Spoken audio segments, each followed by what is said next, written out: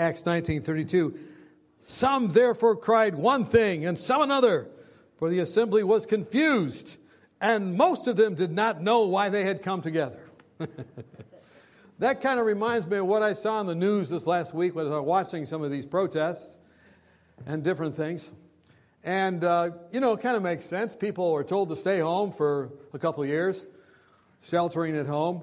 They lose their job, they don't have a TV, they don't have food. And so someone says, hey, let's go protest, it's okay. So go out, they actually said in the news last week in California here, 2 things are okay, going to church and protesting. How many think that we're a Protestant church, so it's pretty good to come to church here? We should be protesting all the time.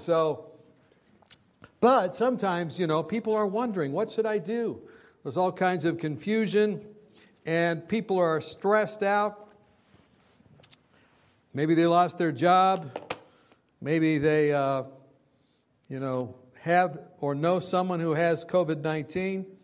Someone was talking to me this last week and said, people are not taking this serious enough. And I think that's probably true. There can be people that don't take it seriously. Usually the people that take COVID-19 serious are those who have worked with people who have died, or people that have relatives who have died, and they take it fairly seriously. And usually people that are upset about racial problems are those that are the recipients of racism. But nobody else understands, and many other people minimize it. So how many of you want to think about the people that maybe are having problems, not just about yourself, right? So I got a graphic from somebody this last week that says, pity the poor pastor when they come back to church, because some people think the church should never have closed, and why was the pastor such an idiot to close the church? Some people think the church should still not be open. Why is he opening it up? He's such an idiot to open the church up. Some people, and it had like 10 options. And I was like, yeah, that's good. That's really good. Yeah, I don't feel bad, though. I'm glad you're all here today. So let's pray together, and then we'll get into our message. Father in heaven, Lord, thank you today that we can again come together and study your word. And we ask your blessing on it. You've already blessed it. You protected your word through millennia. People have tried to get rid of it, and yet it still is here. Only 2 things that last forever, your word and people who accept your word. And we want to be those people who accept your word today. So bless us as we study in Christ's name. Amen. So, Samaritan Lives Matter, part 2. Last week, we looked at the story of the Samaritan, the Samaritan man who had helped that person who had been injured on the road from Jerusalem to Jericho. And we begin to realize how dramatic and radical that story really was. It's like sitting on the front row. That's radical. So we... because Samaritans in that time were hated and they were discriminated against. And Jesus, rather than using a rabbinical story that elevated the piety and goodness of rabbis, actually told a story where the hero was a Samaritan. This would have been totally radical in that day, as we mentioned, because there had been just recently attacks on Jews. There had been actually a mob that went down and looted a Samaritan city and protested and everything. And that story came out right then. There's a couple editors that got fired from various newspapers last week, or resigned, I think it was, because they had published things they should not have published, the paper thought. And I'm sure there were people that said to Jesus, it's not good to publish that, or Luke, that's a very bad thing to publish. And yet he did publish it. Because Christ was a person that addressed the issues and problems in society directly. And he did it in a way that would make sense. Startle us, O God, with your truth. Open our hearts and minds to your wondrous love. Speak your words to us. Silence any voice but your own. That's really what we need, to be startled. And Jesus' whole ministry was startling.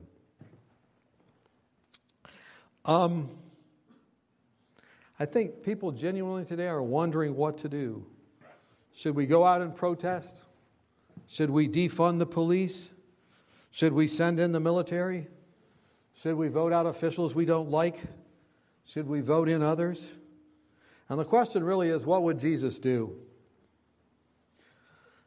Would he gather a group for public protest? I don't see it anywhere. Although he could have.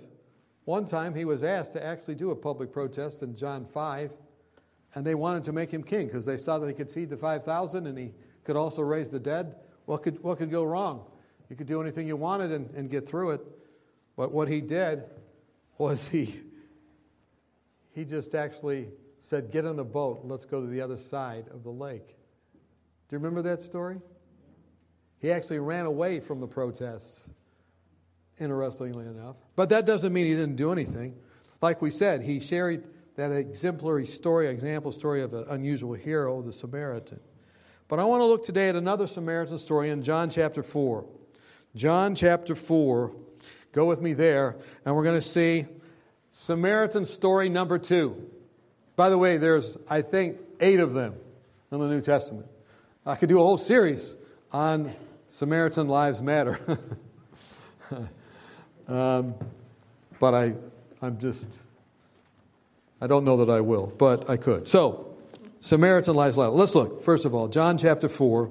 Therefore, when the Lord knew that the Pharisees had heard that Jesus made and baptized more disciples than John, though Jesus himself did not baptize but his disciples, he left Judea and departed again to Galilee. So here he is. He's baptizing all these people, or people are being baptized because he normally didn't baptize anybody, other people baptized for him. And he realizes the scribes and the Pharisees are going to get upset. They're actually kind of prejudiced against Jesus. And so he goes, I better get out of town.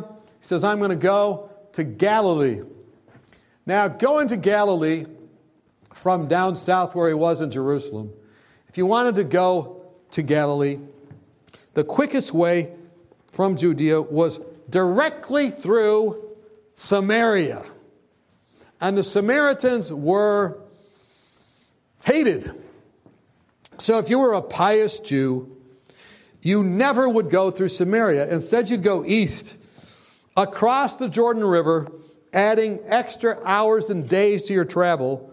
But you, because you hated the Samaritans so much, would go across the river, enter the region of Perea, and then go north. You would go up, here's Judea, here's Galilee, here's Samaria, but you're not going there. You're going across the river and up and around, so you don't have to go through Samaria. Because you don't want to see a Samaritan. You certainly don't want to touch a Samaritan. You want to socially distance to the extreme level. Right? That's what you want to do. So, by design, and because of racial prejudice, they would not go through Samaria. Why were they so prejudiced? Because the Samaritans, they really thought they had messed up way back about 400 years before. And how had they messed up? How had they messed up? Well, the Samaritans were actually Jews that had stayed in the nation or the area of the temple in Jerusalem and not been taken captive to Babylon. So they were there and they had stayed there, but everybody else was taken captive. And when they came back, they discovered that these Jews had intermarried with some of the Gentiles, and that's when they started calling them Samaritans. And they said, you did what? You intermarried with these folks, and you actually entered into their religion. And by the way, when we were gone, there was no priest to teach them. And so they developed their own theology. They actually said, we don't know if we can trust anything but the Pentateuch, because that's the first 5 books of the Bible, and we're just going to go by that. And they had developed their own kind of blend, and it was not all correct. I mean, the Samaritan Lives Matter movement had some serious flaws, theologically speaking. That's going to come out later. And then they decided to build their own temple. They were not allowed to help rebuild the temple because they said, you guys are corrupt. And so they built their own temple at Mount Gerizim. They developed their own language. And the Jews just hated them. Now, it's interesting. They called them half-breeds. Now, recently, they've done a genetic study of the Samaritans. They've done many genetic studies of the Samaritans because they only married each other for many, many years. And they do have problems because of that, too. But that's another sermon. But anyway, they've done genetic studies. Now, how many of you think it's kind of over the top to do contact tracing and take pictures of you? But at least we're not asking for a genetic sample today. Maybe, Tom, we could ask for DNA samples next week. But they did these DNA samples on Samaritans. Would you like to hear the report? Yes. A couple of you say yes. I assume the rest of you say yes. The mitochondrial DNA results show that maternal history, in other words, your mother's mother's mother, revealed no major difference between Samaritans, Jews, or Palestinians in all that were sampled. These three groups have relatively similar maternal genetic histories. Woo! In other words, you're half-breeds, you're not this or that. But now they looked at the evidence and guess what? Same genetics. Next one, how about the story of the Y chromosomes? Which shows paternal history. And by the way, the Jews trace their history maternally, right? So, but what about paternal history? I.e., your father's father's father's father's daddy's daddy's daddy. It's quite different. Indeed, not only are the Y chromosomes of Jews and Samaritans, not only are the Y chromosomes of the Jews and Samaritans more similar to each other than that of the Palestinians, the Y chromosomes of the Samaritans show striking similarities to very specific Y chromosomes, most associated with Jewish men. Aha! So they weren't sleeping around as much. Jewish men, although the Samaritan type is slightly different from the Jewish type, it's clear that the two, get this, the two share a common ancestor. This would be a very unsavory report in Jesus' day. What? We have a common ancestor. Probably within the last few thousand years. According to the authors, the Y chromosome clearly shows that the Samaritans and the Jews share common ancestry dating to at least 2,500 years ago. So even though they said, we hate them, we're all different than them, if they had done the genetic test back then, they would have seen, sorry, Charlie, you're actually very close.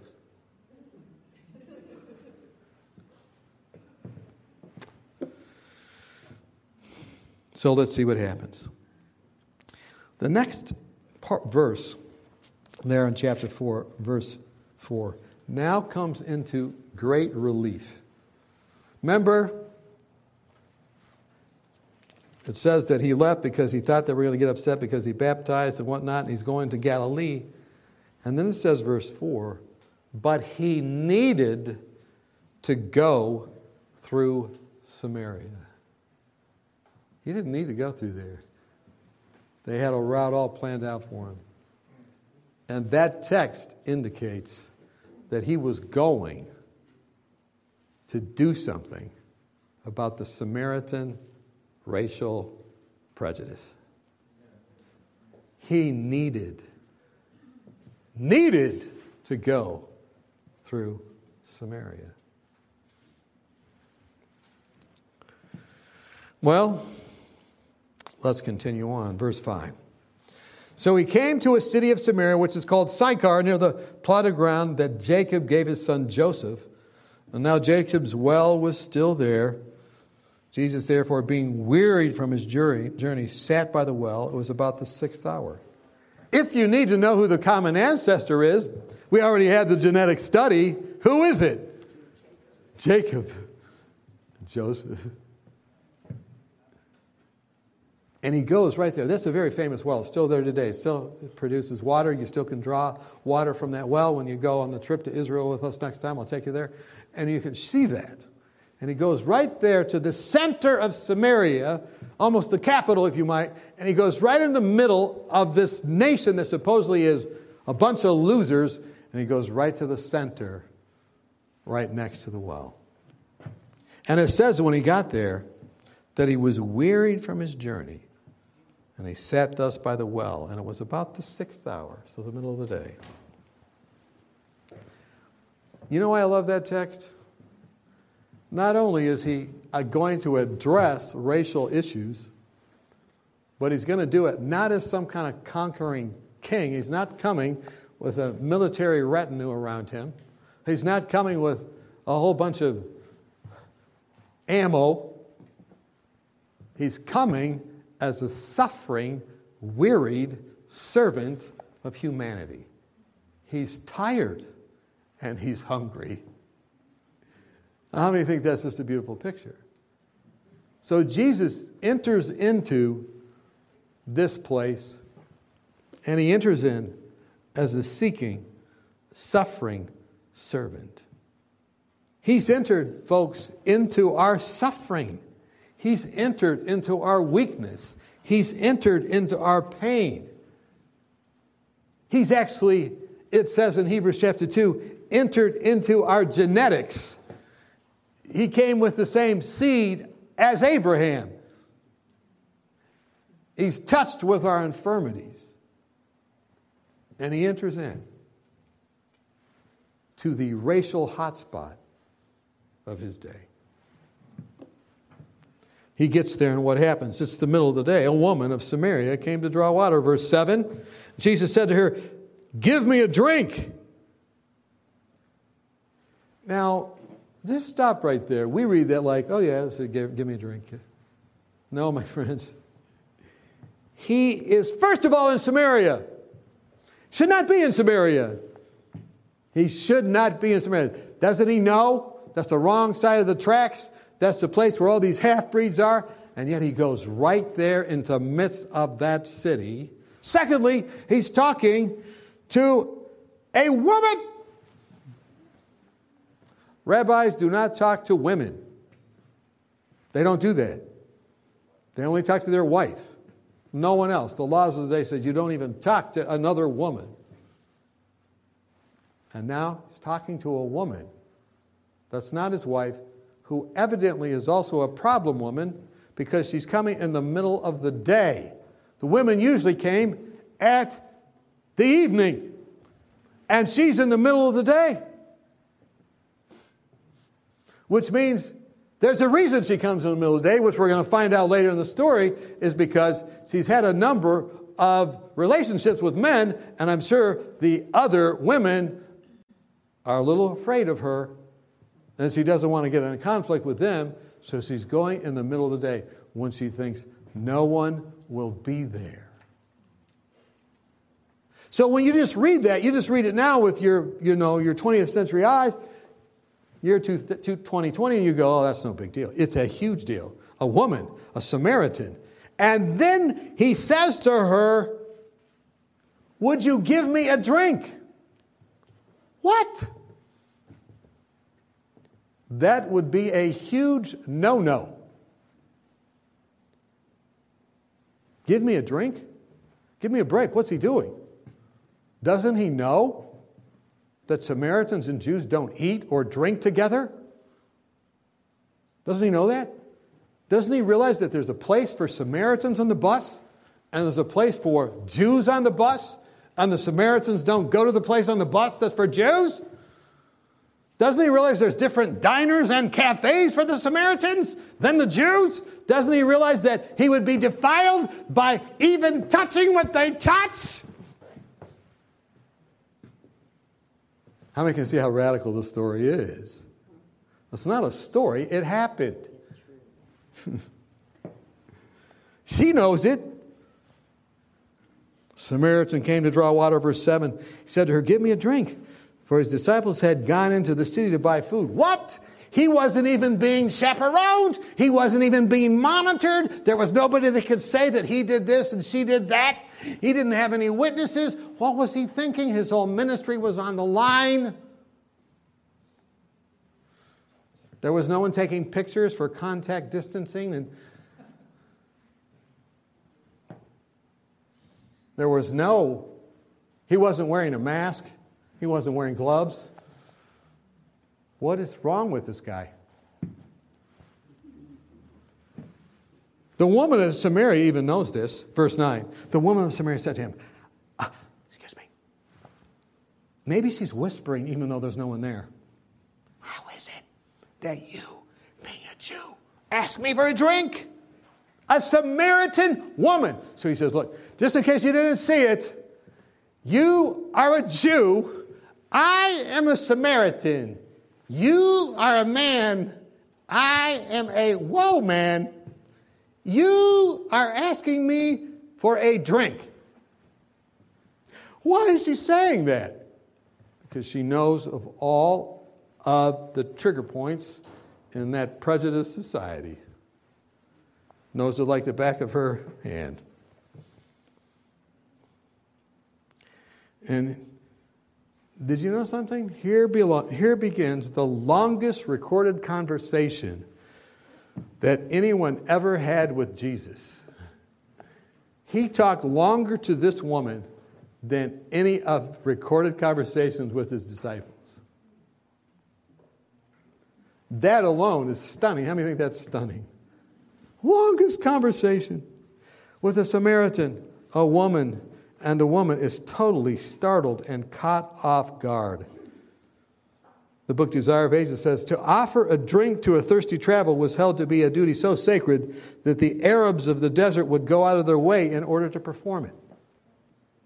The hatred between Jews and Samaritans prevented the woman from offering a kindness to Jesus. But the Savior was seeking to find a key to her heart. And with a tact born of divine love, he asked, but did not offer a favor. The best thing he could have ever done to break down prejudice and to open the heart was to ask her to give him a drink.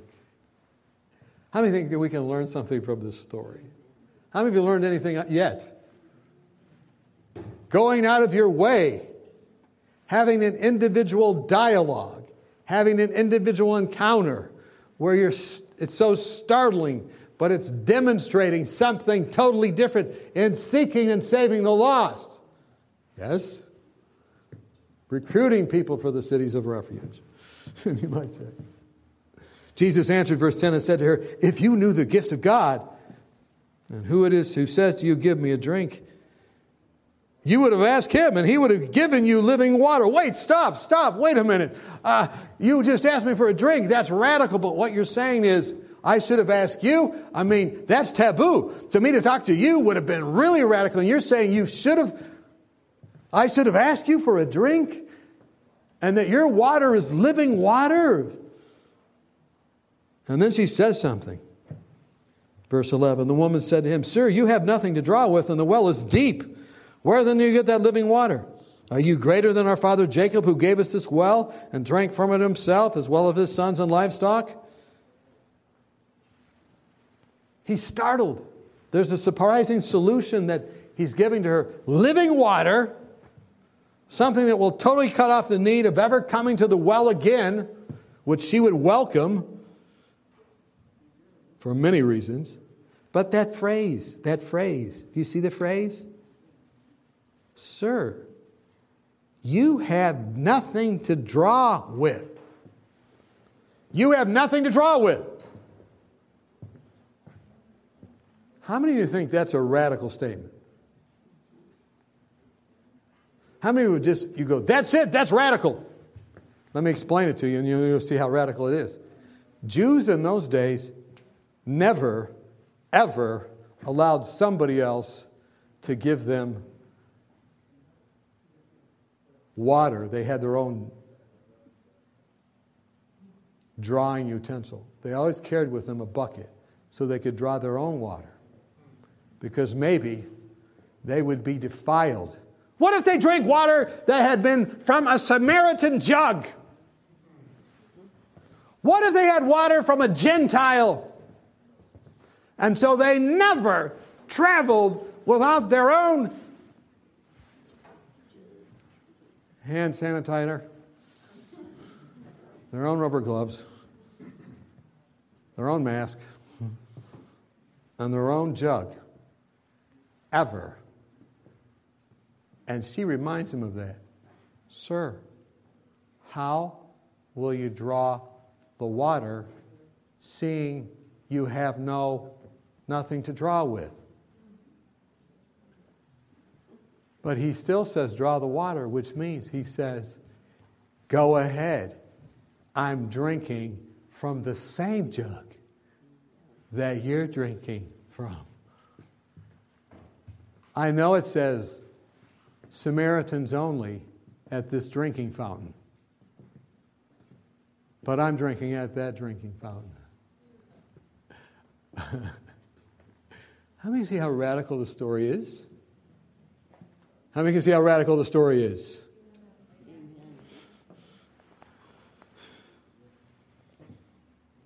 Jesus answered, verse 13, and said to her, whoever drinks of this water will thirst again, but whoever drinks of the water that I give him will never thirst, but the water I shall give him will be in him a fountain of water springing up to everlasting life. And the woman said to him, Sir, give me this water, that I may not thirst, nor come here to draw. She instantly says, I see the value in this. I don't have to come back here, face all these women, face all that. Yes, give me some of that. It springs up from within inside. Oh, that's good. It's kind of like a geyser. It comes from within. Good. I don't care how it works. Just give it to me. A superficial acceptance of something that is not just maybe even a physical reality, but a metaphorical reality pointing to the Holy Spirit and the life that will spring up and give life forever. But she goes for a superficial understanding and says, give me this, that I don't have to come back here. Jesus is speaking of the true remedy, the water of life, which springs up to everlasting life. She's interested, but only on a superficial plane. She doesn't like the rejection. She doesn't like the pain. She wants to get away from the pain, numb the pain. She's socially isolated already, but now she doesn't even have to come. She wants to shelter at home and never come back again. And that is not the purpose of the gospel, to stay at home your whole life. He realizes she doesn't get it. She realizes that she needs to be startled. She needs to understand that he understands at a much deeper level. So what does he say? Don't try this until after you've offered someone something they never had before. What's he say? He doesn't start with this, but in the middle, what's he say? Verse 16. Jesus said to her, go, call your husband and come here.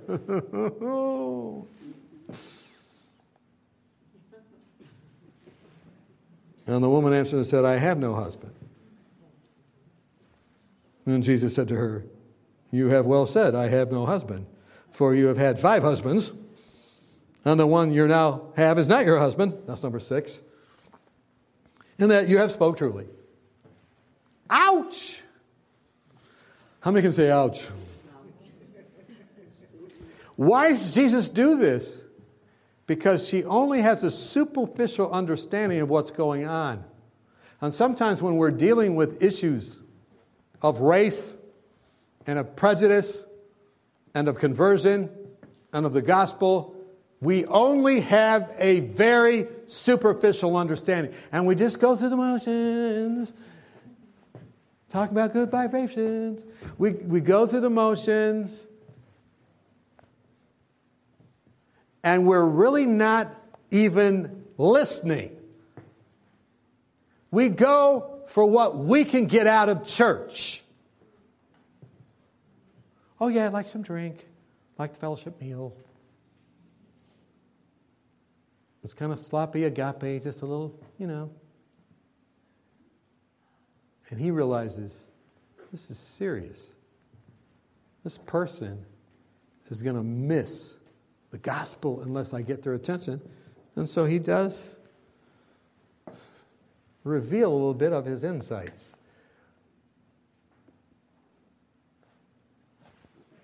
You got 6 guys in your life. Now, make no mistake, the guys had problems too. All those guys had problems. Maybe they had divorced her, because in that day the men divorced the women, not the other way around. And who knows what had happened, and who knows the pain and the ache. I don't know the whole story. But he knew, and he touched on the pain, the relational pain of her life, and said, what I'm doing here is connected to hope and healing in the midst of your racial pain, or rather your relational pain. And the racial disparities, that's one thing, but the relational pain. I know all about your life, and I want to bring healing.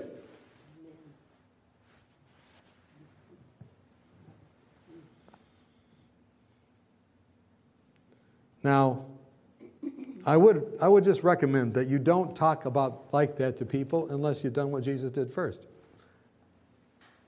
He knew, or she knew, that he must be an unusual person. He's in Samaria. He's a Jew. He's at the well at the middle of the day. He's asked her to give him a drink. He's willing to drink out of her water pot. And this is all done what? Won her confidence. He ultimately has signed the consent form, or had her consign it, to do radical surgery. And because of that, he begins the surgery. Now, does she like it? What does she do next? Verse 20. Oh, our fathers worshipped on this mountain, and you Jews say that Jerusalem is the place where one ought to worship. Instantly does what? Oh, yeah, you mentioned my husbands. Let's not talk about that. Let's talk about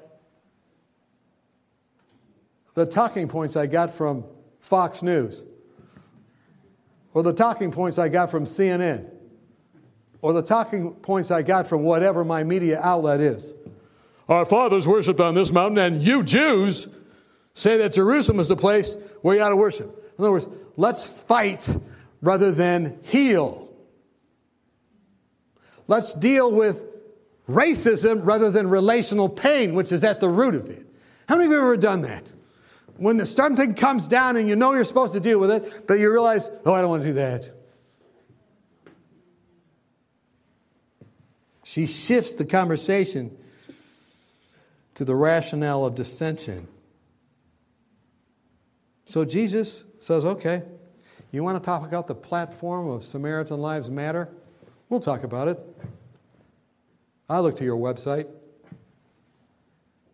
I understand what it really is about. By now you know that I think a Samaritan life matters to me.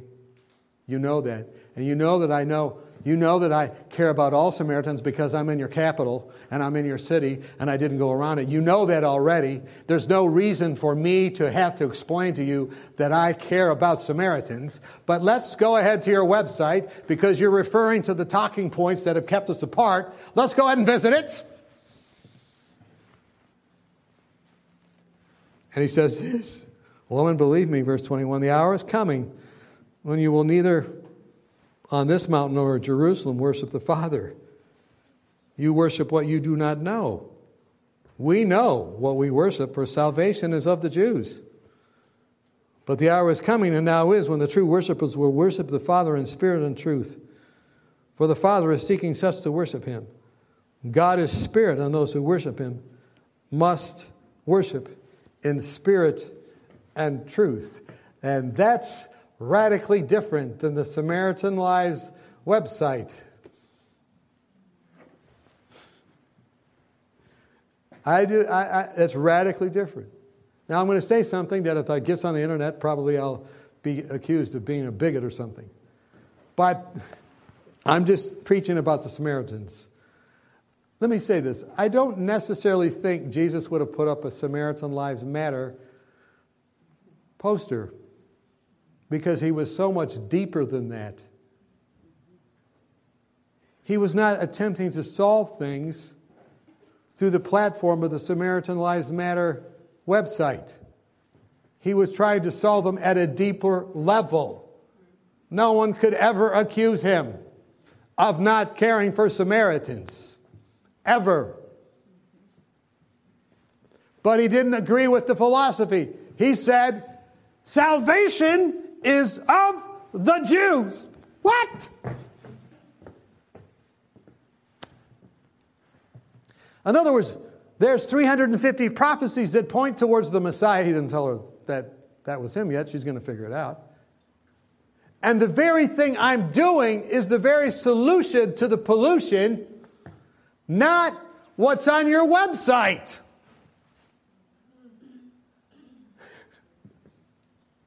You see, in that day, and in our day as well, there were people that tried to bait Jesus into going to the protests to get the government to change, as if the government has the answer to a spiritual problem. They have no answers to spiritual problems. No answers whatsoever. The real answers are always spiritual, related to living water, relating to the Holy Spirit. How many of you are following me? Some of you look at me like, wait a minute. Let me read you this.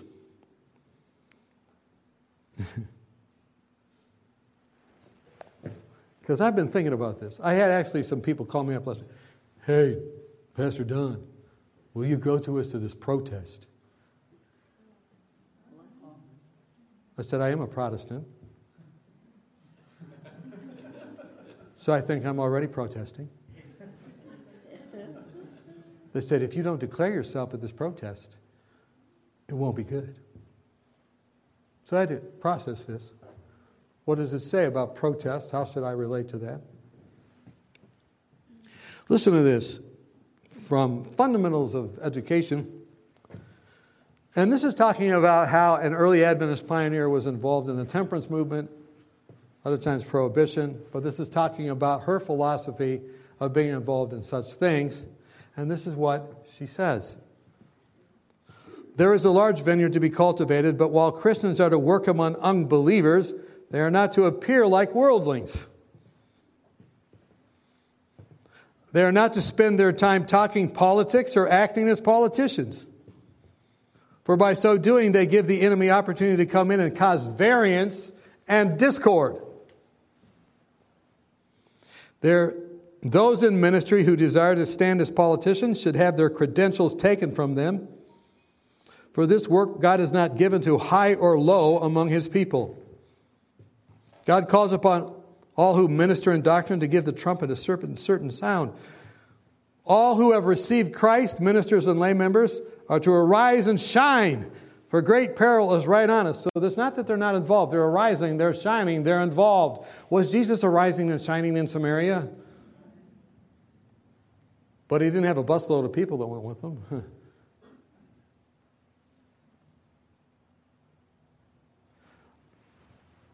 Satan is stirring the powers of the earth. Everything in the world is in confusion. Do you remember our scripture reading? They came. They didn't know why they were there. Maybe I'll pick up a TV.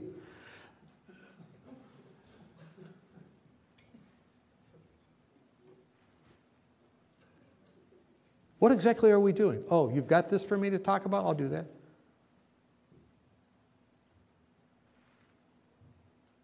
Satan is stirring the powers of the earth. Everything in the world is in confusion. God calls upon His people to hold aloft the banner bearing the message of the third angel. What's the message of the third angel? Here is the patience of the saints. Here are they that keep the commandments and have the faith of Jesus. It's holding Jesus up, the faith of Jesus, and faith in Jesus to do things Jesus' way. How did Jesus deal with these things? We're reading about it. We're not to go to Christ through any human being, but through Christ we're to understand the work He has given us to do for others. God calls to His people saying, come out from them and be separate. He asks that the love which He has shown for them be reciprocated and revealed by willing obedience to His commandments. His children are to separate themselves from politics, from any alliance with unbelievers. You mean I can't sign up for Samaritan Lives Matters? No, because they have the wrong idea about to go about it. Sorry. Sorry, Charlie. But do Samaritan Lives Matter? Oh, yes. But salvation is of the Jews, not in their platform. How many of you are following me? His children are to separate themselves from politics, from any alliance with unbelievers. They are not to link their interests with the interests of the world. Give proof of your allegiance to me, he says, by standing as my chosen heritage, as people zealous for good works. Is he doing good works? Is he helping Samaritans? Is he zealous for that? Do not take part in political strife. Separate from the world and refrain from bringing into the church or school ideas that will lead to contention and disorder. Dissension is the moral poison taken into the system by human beings who are selfish. You want to talk about something systemic? It's dancing with politics and political solutions for spiritual issues. It's saying, I don't trust God and His plan enough. I need to go down and get the Romans to help me. You do not need the Romans' help. You need Jesus' help. God wants His servants to have clear perceptions, true and noble dignity, that their influence may demonstrate the power of picketing. No, the power of truth. The Christian life is not to be a haphazard emotional life. True Christian influence. Now get this. This is the reason I read the whole thing to you. This is early Adventist pioneer who's addressed slavery and addressed all kinds of issues. And it's talking in the context of how enmeshed should you be with the government in these issues. And this is how it ends. True Christian influence. I kind of like this, or I wouldn't be reading it. How many of you want to have Christian influence? How many want to just have influence? How about Christian influence? How about true Christian influence? Which means there must be false Christian influence, but true Christian influence exerted for the accomplishment of the work God has appointed is a precious agency. How do you know if you have that? And it must not be united with politics or bound up in a confederacy with unbelievers. God is to be the center of attraction. Every mind that is worked by the Holy Spirit will be satisfied in Him. How many of you want to be a radical protester? Then follow Jesus' example in John 4. Follow the example of the Samaritan in Luke 10. How many can see that it's radically different than what people are being baited into? How many can see that? Totally different. And my concern today is that people that are falling for this would fall for anything at the end of time.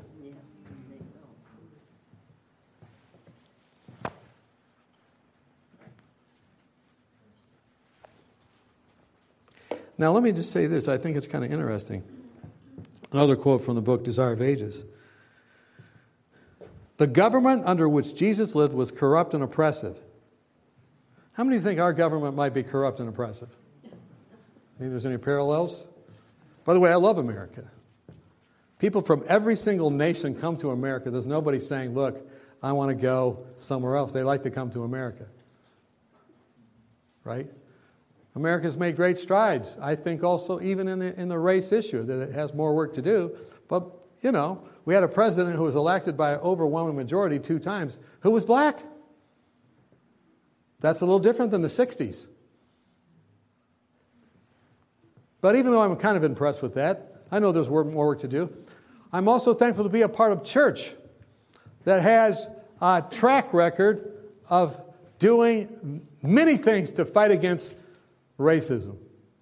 Still has problems, but even 20 years before we elected a president of the United States who was black in this country, I was at a general conference where they elected George Brown, a black man, to be the president of the general conference, and he turned it down. But he was selected by the nominating committee by an overwhelming majority, which means the Adventist Church has actually asked people to be the top leader of the church.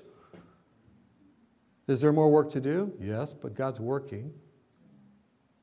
Now let me read this quote. The government under which Jesus lives was corrupt, oppressive on every hand, crying abuses, extortion, intolerance, and grinding cruelty. Yet the Savior attempted no civil reforms. He attacked no national abuses, nor condemned the national enemies. He did not interfere with the authority and administration of those in power. He who was our example kept aloof from earthly governments, not because he was indifferent to the woes of men, but because, listen to this, the remedy did not lie in merely human and external measures. To be efficient, the cure must reach man individually, in Luke 10, John 4, individually, and must regenerate the heart with what? Living water.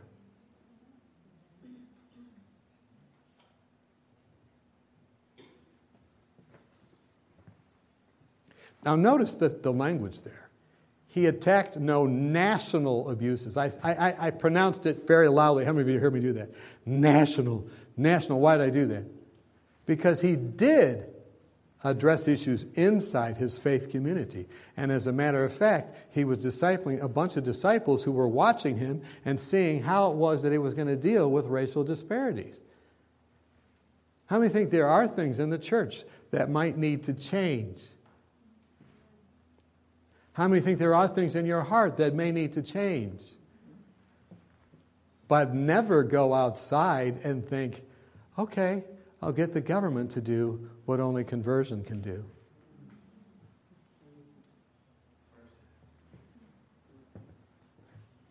Don't try and get an external law, which by something can only been changed internally. Okay, let's go back to our story and let's finish up here. Where were we? What verse? So the point is, he does not go along with the complete Samaritan life package. She knows he cares for her.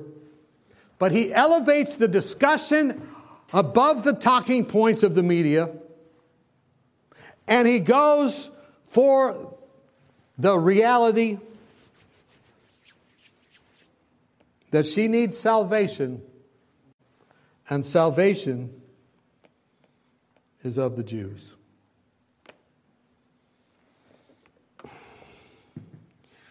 I hate that when I hit the wrong button and erase my sermon. How many of you hate that when that happens? Are you moving fast? How many of you hate when your sermon's in the trash? Okay, here it is. I found it in the trash. The wonders of digital notes.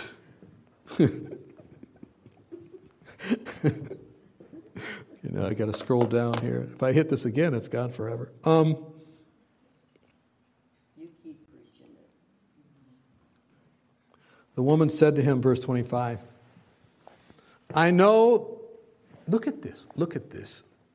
Because he does it this way, because he follows those steps that we see in the story, she brings something up that's amazing. The woman said to him, I know that the Messiah is coming, who is called the Christ. Where does that come from? It's because of his radical way of dealing with this. And suddenly your mind goes, I know the Messiah is coming, here's the Christ. And when he comes, he will tell us all things. What did he just do to her? I know Barney, I know Billy, I know Henry, I know Eddie, and I know Donnie, all your former husbands, and I know Frank, to be frank with you, who's living with you now. And she goes, if someone can tell me all things about my deepest pain, and yet shows compassion and love for me in the midst of my deepest pain, in the midst of my prejudice that I have, in the midst of all the unrest, not only in culture, but in my life, not just racial problems, but relational problems, and he can speak the truth about that. Could this be the Messiah? And by the way, he was willing to even say he knows, he read the website. And though he disagrees with it, he's for me.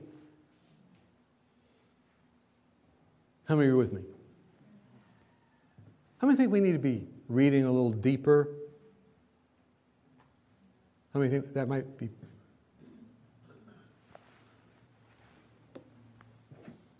He had dealt with the racial prejudice and completely obliterated with this woman.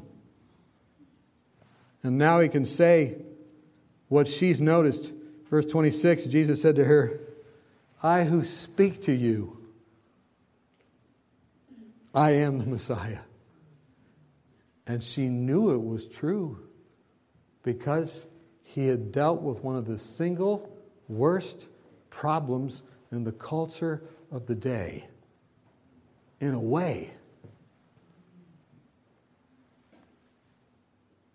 that was so loving, so gentle, and yet so direct. How many think we could probably learn something from Jesus? Answer the disciples, verse 27. At that point his disciples came, and they marveled how he talked to a woman. Yet no one said, what do you seek? Or why are you talking to her? But that's what they were thinking. And the woman then left her water pot, went her way to the city, and said to the men, come! And went and said to the who? In the context, who are those men? Frankie, Billy, Eddie, all the 6 husbands. Guys, come and see a man who told me everything I ever did. With you, and with you, and with you, and you with me. Could this be the Christ? And then they went out of the city and came to him. And in the meantime, his disciples urged him, saying, Rabbi, eat. And he said to them, I have food to eat which you don't know about. And therefore the disciples said to one another, has anyone brought him anything to eat? So the disciples come in, and what are they doing? They're saying, wait a minute, what just happened? We left you just for a minute, and you're talking to a woman, a Samaritan. You're doing all this stuff, and you're drinking stuff with her, and everything else. Whoa, don't you realize you're not supposed to do that? Click, click, click, click, click, just like the woman. They were just as racially biased as she was at the beginning.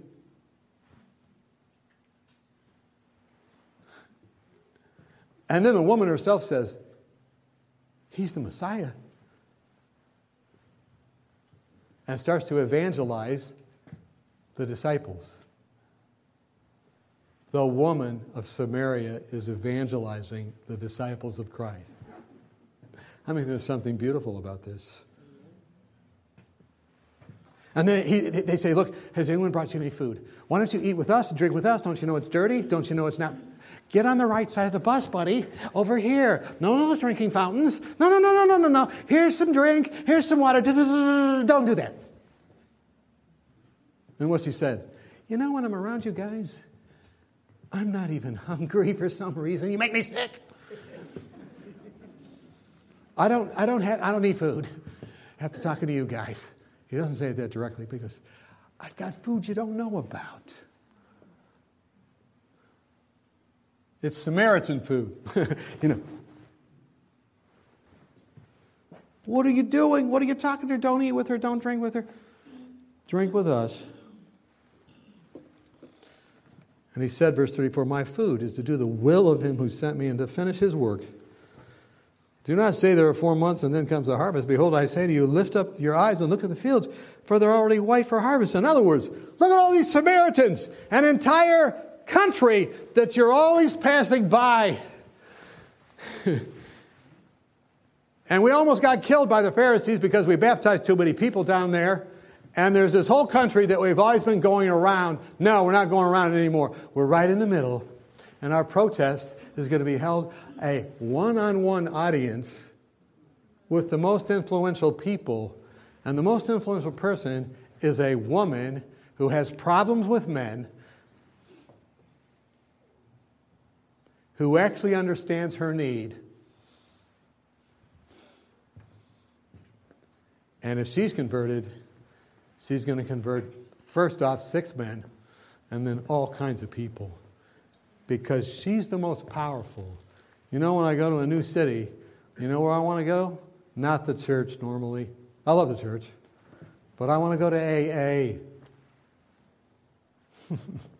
I want to go to places where people know they have problems.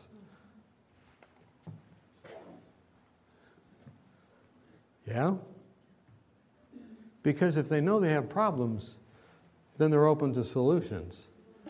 And the gospel can change their life. And that's much more powerful for me than me attending a protest. Because I know they'll protest. But they'll protest from a gospel perspective. Prejudice is taken away, verse 39. Many Samaritans of that city believed in him because of the word of the woman who testified. He told me everything I ever did.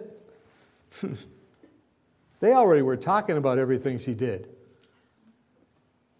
They knew what she did. And they say, this guy who never saw you before knew all that. This has got to be the Messiah. And by the way, the way he treated you, you're telling me he drank out of your water bottle? Or lets you draw water? You're telling me he came in the middle? Everything you're telling me goes along with what you're saying. This is the Messiah. How many of you think that in this time of racial tension and confusion, that God has something for us to do?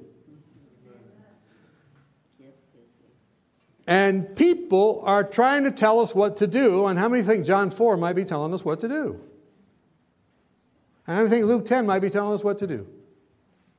How many think that might happen? All kinds of people trying to tell me what to do. They're sending me emails, social media, you should do this, you should do that. Well, what does Jesus say? What did Jesus do? Notice verse 40, and we're going to close up here. I don't know what time it is, but I should. 10 after. Verse 40. So when the Samaritans had come to him, they urged him to stay with them, and he stayed for 2 days. What? Most of the Jews tried to get in and out as quickly as possible if they ever had to go to Samaria. And now he stays there. What is he thinking? His disciples are like, what? No. Let's go to Motel 7, not Motel 666 where we've been staying. Let's go. Let's get out of here. He goes, no. We're going to stay for 2 more days. Because racial prejudice had been broken down. And people were open to the gospel. Stay until the Holy Spirit comes. And be my witnesses in Jerusalem, in Judea, and Samaria, and then to the ends of the earth. Once racial prejudice had been broken down through sacrificial service, the whole country was open. And indeed, the whole world would be open.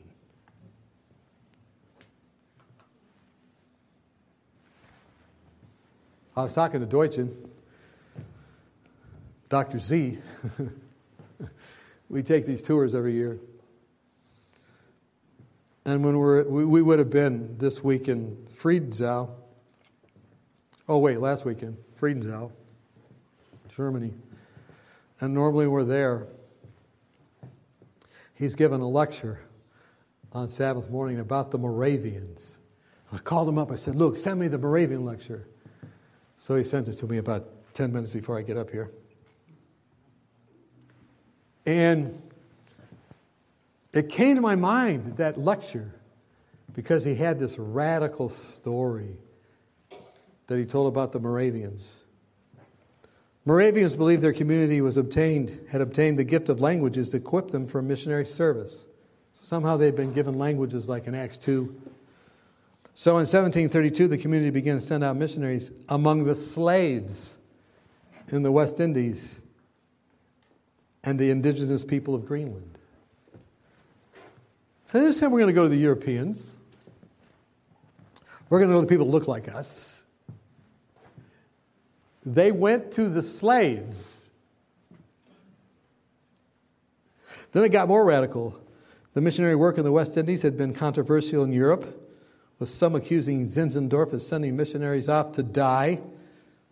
So Zinzendorf, the leader of the Moravians, decided to place himself on the line. And in 1739, he left Europe to visit the mission on the St. Thomas Island. And the visit was a huge success. Several hundred slaves were converted to Christianity. Moravian missionaries also created mission communities to the black slaves then in America and South Carolina, and then in South America. Moravians were known for the complete absence of racism, living, eating, worshiping, and being buried in common graves with African slaves. In fact, they began selling themselves into slavery to reach the slaves for Christ. Where did they get that idea? Where did they get that idea? From the Democrats? From the Republicans? No. They got the idea from Jesus. I want to start getting my ideas from Jesus. How many want to start getting your ideas from Jesus?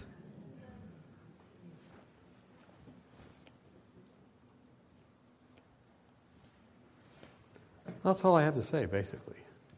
But I think it's enough. Let's sing that song of that slave trader turned missionary. Amazing Grace.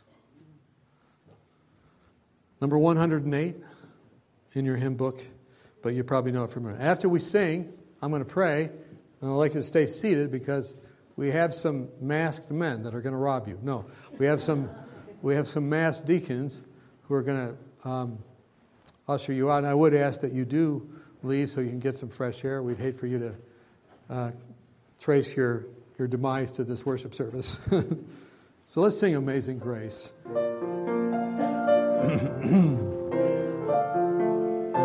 And just listen as we sing about how this life was changed. Amazing grace, how sweet the sound that saved a wretch like me. I once was lost, but now am found. Was blind, but now I see. 'Twas grace that taught my heart to fear, and grace my fears relieved. How precious did that grace appear the hour I first believed. The Lord has promised good to me. His word my hope secures. He will